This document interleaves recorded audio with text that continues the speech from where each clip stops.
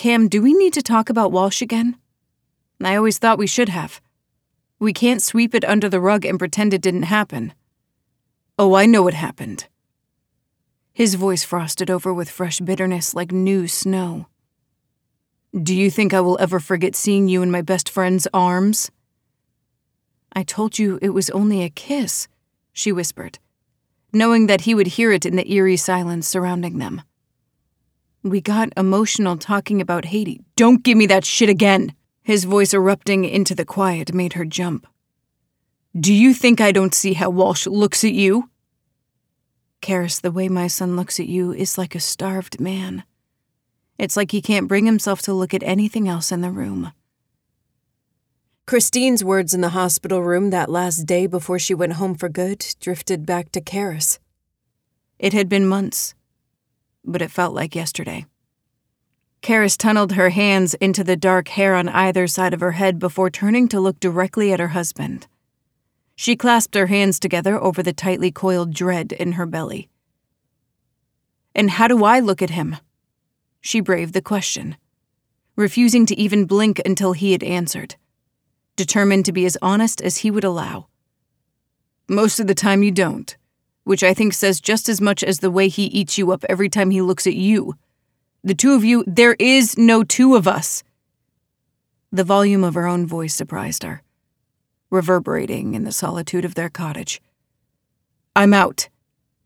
He didn't acknowledge her statement, unfolding from his deceptively indolent stance against the counter and leaving the kitchen. I'm gonna be late for this job you want me to stay stuck in for the next 18 months. Kerris charged out after him into the living room, ignoring the jibe about his job. There is no two of us. She stopped to stand in front of him at the door.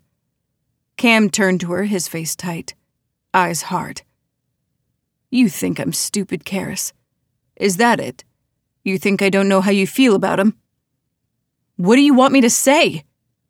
The words heated up in her mouth and boiled over. I've told you that I love you, that it was a mistake, I'm not going anywhere, we're having a baby together. But is that enough?